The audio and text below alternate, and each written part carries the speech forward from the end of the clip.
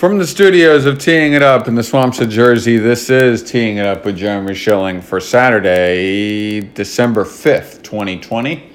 Danny Flecker joins us in his weekly spot. Good morning, sir. How are you, my man? I am good. All right, let's take a look at the college slate for a second. Football slate, that is. You have Alabama 29-point favorites over LSU. You have Clemson 22-point favorites over Virginia Tech. Helps when you hit the right button. You have the Irish that are 34-point favorites over Syracuse, and you have Ohio State, which is 22.5-point favorites over Michigan State. Are these going to be the four teams? Is this where we're going here with the playoff? Do we already have the answer, or can somebody like a Florida sneak in there? Yeah, so I think those are the four teams as of right now. But the one issue is Ohio State. This is their fifth game of the season, right? Yeah. So, I know Kirk Herbstreit made some waves this week when he said that Michigan could, opt out and not play next week against them. And obviously, that would be one of the biggest, tail between their legs moves that a team would ever make in the history of sports. But at the same time, if you're Ohio State, you have to hope that, one, that your game next week gets played for whatever reason, whether it's Michigan, getting COVID, you getting COVID, they already had an outbreak. So Michigan and Ohio State needs to happen next week for Ohio State to be in there. Otherwise, they don't qualify for the Big Ten championship. An interesting team on the outside looking in right now is Florida. Florida has the opportunity, with the win this week and a potential matchup with Alabama in the SEC championship game, potentially sneak in there. If for whatever reason Ohio State's not able to complete 6 games, they slip up, or maybe if Notre Dame plays Clemson and the committee doesn't view Notre Dame as a potential, college football playoff team. But I think Notre Dame and Alabama, and one of the reasons why I think Notre Dame is a lock is because they've canceled their game next week. They're automatically in the ACC championship game, and their loss would be to a Trevor Lawrence-led Clemson team, who they've already beaten this regular season. So I think, unless Clemson loses in the ACC championship games at Notre Dame, you're probably looking at those four teams. And if Florida is able to sneak in there, it's going to have to come by a win against Alabama in the SEC championship game. But I don't see any other four teams besides them right now. And Florida is the only other team I can see potentially making it. One of the interesting things about this, if your theory and my theory is correct, is that right now you would get in a semifinal a rubber match, a third Clemson-Notre Dame game. Do you think that gives somewhat of it? I guess my question is, if you believe that both Clemson and Notre Dame are in the playoff, and if you believe that those two teams are headed in that direction to play in a semifinal and being 2-3, does either team hide anything offensively or defensively in the ACC championship game, trying to save it for the semifinal, or do you lay it all on the line in the ACC championship game, thinking that you still have to win to get in? Yeah, that's a tough one, and I honestly think that the winner of that game will get the 2 seed, and the loser, if it's Notre Dame, gets the 4 seed. And if Clemson loses, they're probably the 4 seed, or maybe not even in the college football playoffs. So I don't know if they're going to go with a third game between those two in the semifinal. From a fan perspective, I personally wouldn't want to see that again. I think twice during the regular season, and if they meet in the championship game, fine. So I think the winner of that game gets the 2 seed. If the loser is Notre Dame, they get the 4 seed. And if the loser is Clemson, they might be out if Florida wins. But I think, if everything stays status quo, Clemson, would have 2 losses against Notre Dame. They're probably in there too. I don't know if they're going to do another matchup with them, but I think that if Clemson wins that game, they jump up to the 2 seed, Notre Dame gets the 4 seed, and then you see Notre Dame versus Alabama and Clemson versus Ohio State again, like you did last year. Danny Fleck is with us on Teeing It Up. All right, we now are finally into week 13 of the NFL season. It took us a while to get to the week 13, but we have finally gotten there. By the way, and I'm just going to throw this out. This is live producing on the radio or on a podcast. Did you see what the viewership number was for Baltimore-Pittsburgh in the middle of the afternoon on Wednesday? I did not know. Okay, take a guess. What do you think it is? 340, nationally televised game on a Wednesday. Like, what are my options? Like a number, like 1 through 10? Oh, just millions of viewers. So if you look at, the NFL Network only Thursday night games are usually in the 7, 8, 9 range. You look at, the average single header game, which is 12, 13, 14. You look at the Bonanza 425 games, which is 22, 23. Sunday night is, 19, 20. That's kind of the range to go off of when you make this guess as to what this game got. Yeah, so I'm probably going to say around like 15 to 17 million. 11.4. I mean, that's pretty high if you think about it, but, take all the other factors into consideration. I'm sure that there were a lot of people watching for fantasy reasons. Yeah. In the middle of the day, everybody's working from home. You have the TV on in the background. So that number doesn't really surprise me, even though the game itself was trash. Yes. And the other thing, too, is it helped lift the Rockefeller Center Christmas tree lighting to a multi-year high in its ratings. So people keep the TV on. What can I say? A lot of them do not change the channel. As we look to week 13, we need to do a PSA here before we talk to Danny about the week. If you are interested in Washington and Pittsburgh on Monday at 5 p.m., you need to be careful and be ready to have to make an adjustment. That game is not nationally televised. Your TV guide listing may be wrong. Your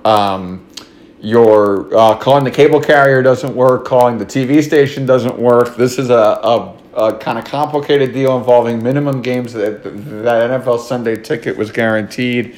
Go to @506sports, look at the map, and then that'll tell you if it's going to be on Fox and if it's going to be, or if you will need Sunday Ticket, but this helps Sunday Ticket reach its minimum for the year. When I look at the Week 13 slate, Danny, what sticks out to me is a couple things.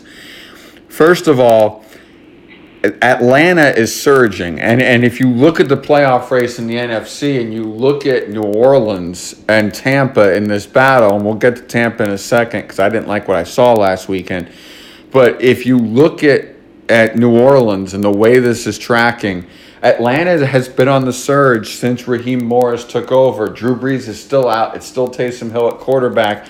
Do you see any way? It's only a 3-point line right now for the Saints. Do you see this being the true toss-up that Vegas thinks it is? Yeah, I think it is in the sense that they played recently, and we saw that New Orleans was able to hand it to them. Obviously, there's enough tape now out, I think, on Taysom Hill and the Saints. But I still think overall, when you look at these teams, the better team is New Orleans by a long shot. Their defense is playing hot. They're able to get pressure on the quarterback. We know Matt Ryan's not a mobile quarterback. And despite what people want to say about the Saints and Taysom Hill, last week they didn't need to do much, right? They just needed to show up, not get anybody hurt, and play a clean game, which they did. And people will be like, Taysom Hill only threw for 74 yards. And blah, blah, blah. They didn't need to throw the ball. They didn't want to throw the ball. They knew that going into that game, they're like, let's just play good defense. Let's turn the ball over, get short field, control the clock, and get out of here. This isn't a game we have to exert so much energy on. I think New Orleans will be a little more open in their offense on Sunday. They're in a dome, in Atlanta. They still have, Michael Thomas, Alvin Kamara, Latavius Murray, Jared Cook, Emmanuel Sanders, so they still have options on offense, and I think they'll do a good job of kind of rewriting the script a little bit about, what their offense is going to be, at least for the next 1 or 2 weeks. They have a big game coming up with Kansas City, too, so they can't afford to just run into this shell of an offense that's going to run the ball and control the clock. not how they're built or how Sean Payton's built. But, with Atlanta being what they've been the last couple of weeks, I think the most important thing in this game for them is, Julio Jones' health. When he's not out there, Matt Ryan's a different quarterback. Yeah, they were able to get it done last week, but I think that's more of what the Raiders did than what they did. So I think this game will be closer than what it was 2 weeks ago, but I still think New Orleans is a better team and should win this game. I'm talking to Danny Flecker here on Teeing It Up. You look at the Chiefs, which are going to face Denver this week. They should win that game pretty easily. Tampa's on a bye because of COVID movement of games. But what's interesting about Tampa is that Tony Romo was very pro Tom Brady and I think they've made progress here. And Tony got some flack for that, for being so pro Tom Brady. As a quarterback geek yourself and a reigning flag football champion, I get to say that for the first time in a couple of years. Congrats, buddy. What's your thoughts on what you saw from the Bucs last week? Do you think they made progress? So I think that game last week I think what you want to look at too is not maybe Tom Brady, it's maybe the coaching staff. I think it's a very stubborn coaching staff. You look at what they did defensively. They allowed Tyreek Hill to get 220 yards in the first quarter. How did that happen? How do you sit back and let one guy just eviscerate your team defensively? You have this defensive line that's able to get pressure on the quarterback. You're young in the secondary. You think you would roll coverages or let somebody else on that team beat you. I understand that Kansas City has a plethora of weapons. They have Patrick Mahomes. It's really hard to defend them. I'm not going to sit here and say it's easy.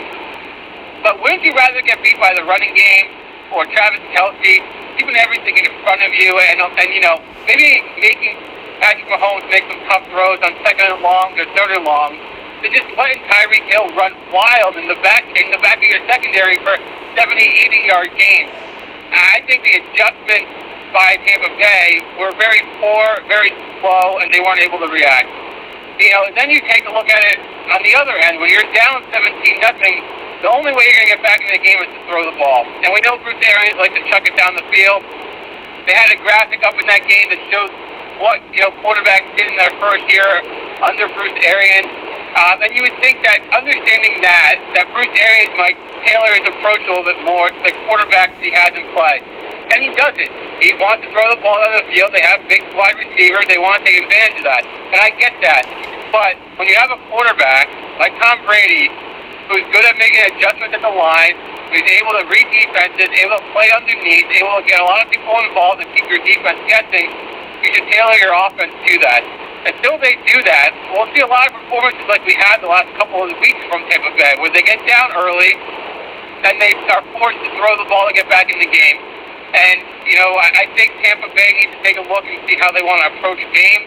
The first couple of drives, against some of the bigger name teams, the Rams, the Packers, even though they beat the Packers, you look at their first couple of series, they were 3 and out because they weren't able to move the ball.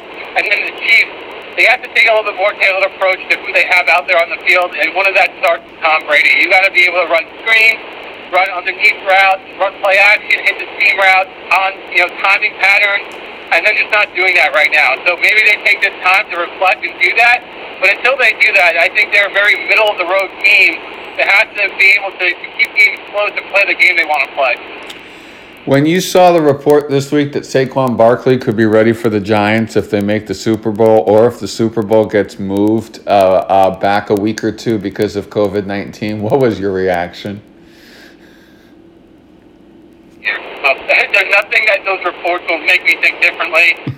He is a very big piece for that team. Obviously, they've been playing well, and people will be like, oh, see, they don't need Saquon Barkley. No, that's not the answer. They need Saquon Barkley for this offense to be what it needs to be. When he gets back, I'm very excited to see what they potentially do next year. But that guy does something on the field until July. Yeah, I am skeptical as well of that happening. You are in first place, though. Right now, you would host a home playoff game against the Los Angeles Rams.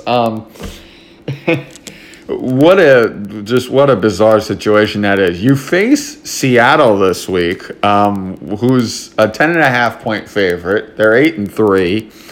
They've got a possible MVP candidate in Russell Wilson. What's a victory this weekend for the Giants? Is it keeping it close? Like, what's in your mind, even if you're going to lose on Wild Card Weekend and lose embarrassingly to whoever you face, what are you as a Giant fan looking for out of these games? What's a positive in these games, if there's any available? Yeah, and I'll say this about the Giants. The positive this year has been their ability to compete against teams that are better than them. They've kept teams close. They haven't been blown out. They've been able to stay within games. And obviously that has to do with not turning the ball over. We've seen it the last 3 weeks from them. They haven't been able to turn the ball. They haven't turned the ball over. They play defense in a bend don't break style, which is fine. That's the personnel that they have. They can't blitz every single down. They don't have a dominant pass rusher. They have a good riding controlling back there. They're getting a little thin at linebacker with some injuries. The positive that I'm taking out of these games is competition. Just play tough. Just play aggressive. And don't go back in the locker room at the end of the game like, oh, we could have done this differently. Just go out there and compete. And for them to do that, that's what I'm looking for. You know, this team was not supposed to win 8 or 9 games this year. The fact that they are 4-7, I think, is a positive. Yeah, they haven't won a lot of games the last couple of years. But you want to look at the progression. And I've seen a ton of progression from this team.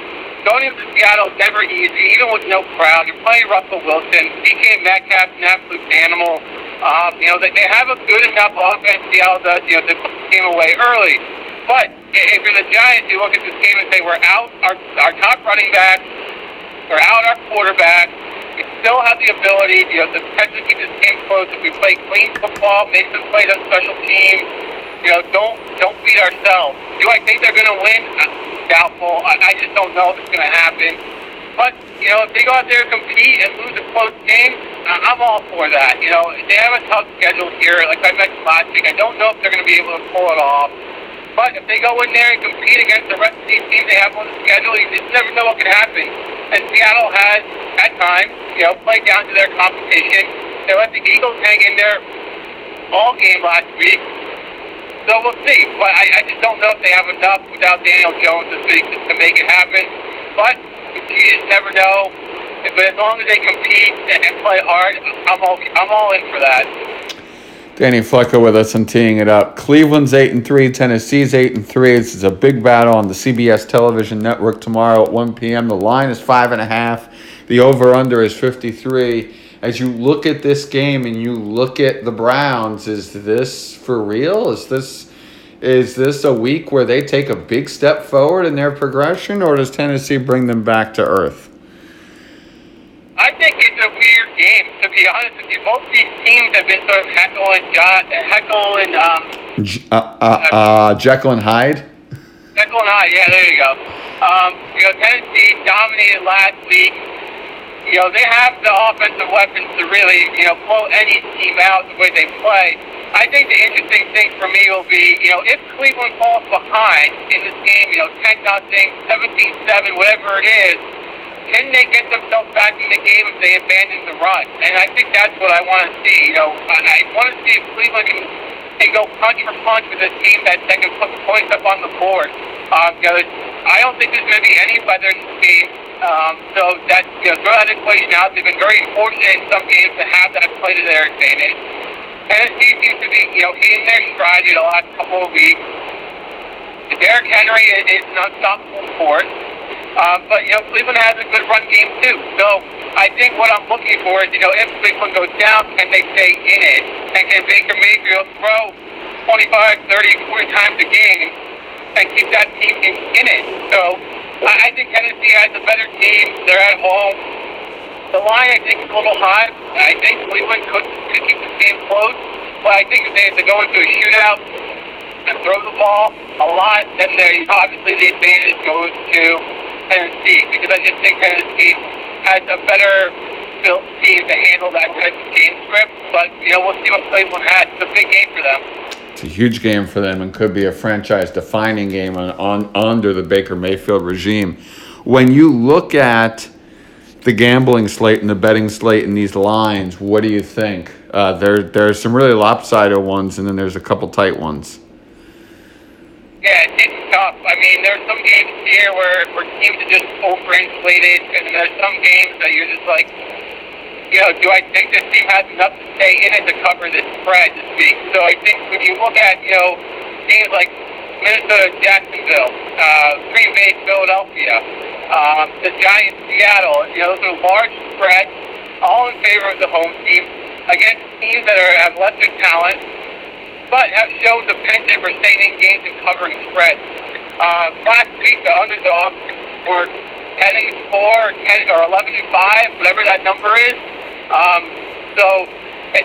You're looking at the play, you're trying to be able to find where the advantages are, and I think you have to look at some games where, teams that are favored by that much, should they be favored by that much? And that's, I think, what I'm looking at for tomorrow. It's going to be, because you're looking at 10, 9, and 10.5 point lines, respectively, for the three games you brought up, and I look at Minnesota, and I have no confidence that Kirk Cousins can win by 10 or more. I just don't see, even though it's a 1-10 Jacksonville team, there's something odd about the Vikings. They keep games close that should not be kept close. Yeah, and you hit the nail on the head right there, right? Like, why is Minnesota a 10.5 point favorite? Even though it is a Jacksonville team that we saw last week that I think they were 7 or 8 point dogs, and they were able to keep it to a one-score game that entire game. So you have to look at it that way. You also have to keep in mind, does Jacksonville have the motivation to stay in that game? But, at the end of the day, I'd rather, bet the dog in that situation knowing that, Kirk Cousins as a turn point favorite is odd, like you mentioned. It's not something that you see a lot. Have fantasy playoffs started for a lot of teams and leagues? This would be the last regular season. Well, if it's the end of the regular season for anybody out there, play your best players and see where this takes us as we look towards week 13. One last one for you, Danny. You look at Baltimore, Dallas, and you've been skeptical on Baltimore, and they may or may not have Lamar Jackson. They're still down some pieces here, and yet they're 7.5 point favorites right now over Dallas. Is this a line that if you can get it right now, get it, because it should, in theory, expand, because I don't think Dallas is that good. What's this line coming from? What's the viewpoint here of this line being 7.5 on Saturday for a Tuesday game? Yeah, I think it's a lot of seeing what Dallas has been the last couple of weeks. Obviously, their blowout against Washington didn't do them any favors. I still think that Baltimore is regarded very highly. I think people think they're going to be turning the corner any second now. I do think that number's right. I just don't know if Dallas offensively has, the continuity to stay within games. And you look at them from a defensive side of the ball. Baltimore loves to run the ball. They're not good at defending the run. Throw in, Lamar Jackson in there, and that line probably goes up 1 or 2 points. But I do think that Baltimore's defense is tough. They laid it all out there on Wednesday. Was able to keep that game close enough for them. Just unfortunately, when you have your backup and third string quarterback available, it's going to be tough to win those games. But Dallas is not Pittsburgh, so I think that's why the line is what it is. So I think Lamar's going to play on Tuesday for whatever it's worth. They have J.K. Dobbins back. Their defense probably be a little bit healthier as well. So I think Baltimore's in the right spot there. I don't know if I'm going to back them or not, but I think Baltimore is going to be able to win that game, and I think they'll win it pretty convincingly, to be honest. In what year on this podcast will we talk about the Jets being a good team? Yeah, probably 2024. Okay. By that point, they'll be on their third coach and their second offensive coordinator and their second GM in as many years, sadly. And that's why we won't be talking about them anytime soon if that keeps happening. Yes, exactly. Danny Flecka, thank you as always for coming on Teeing It Up. No problem, my man. Have a great day. You got it. Same to you, and enjoy your football weekend, everybody.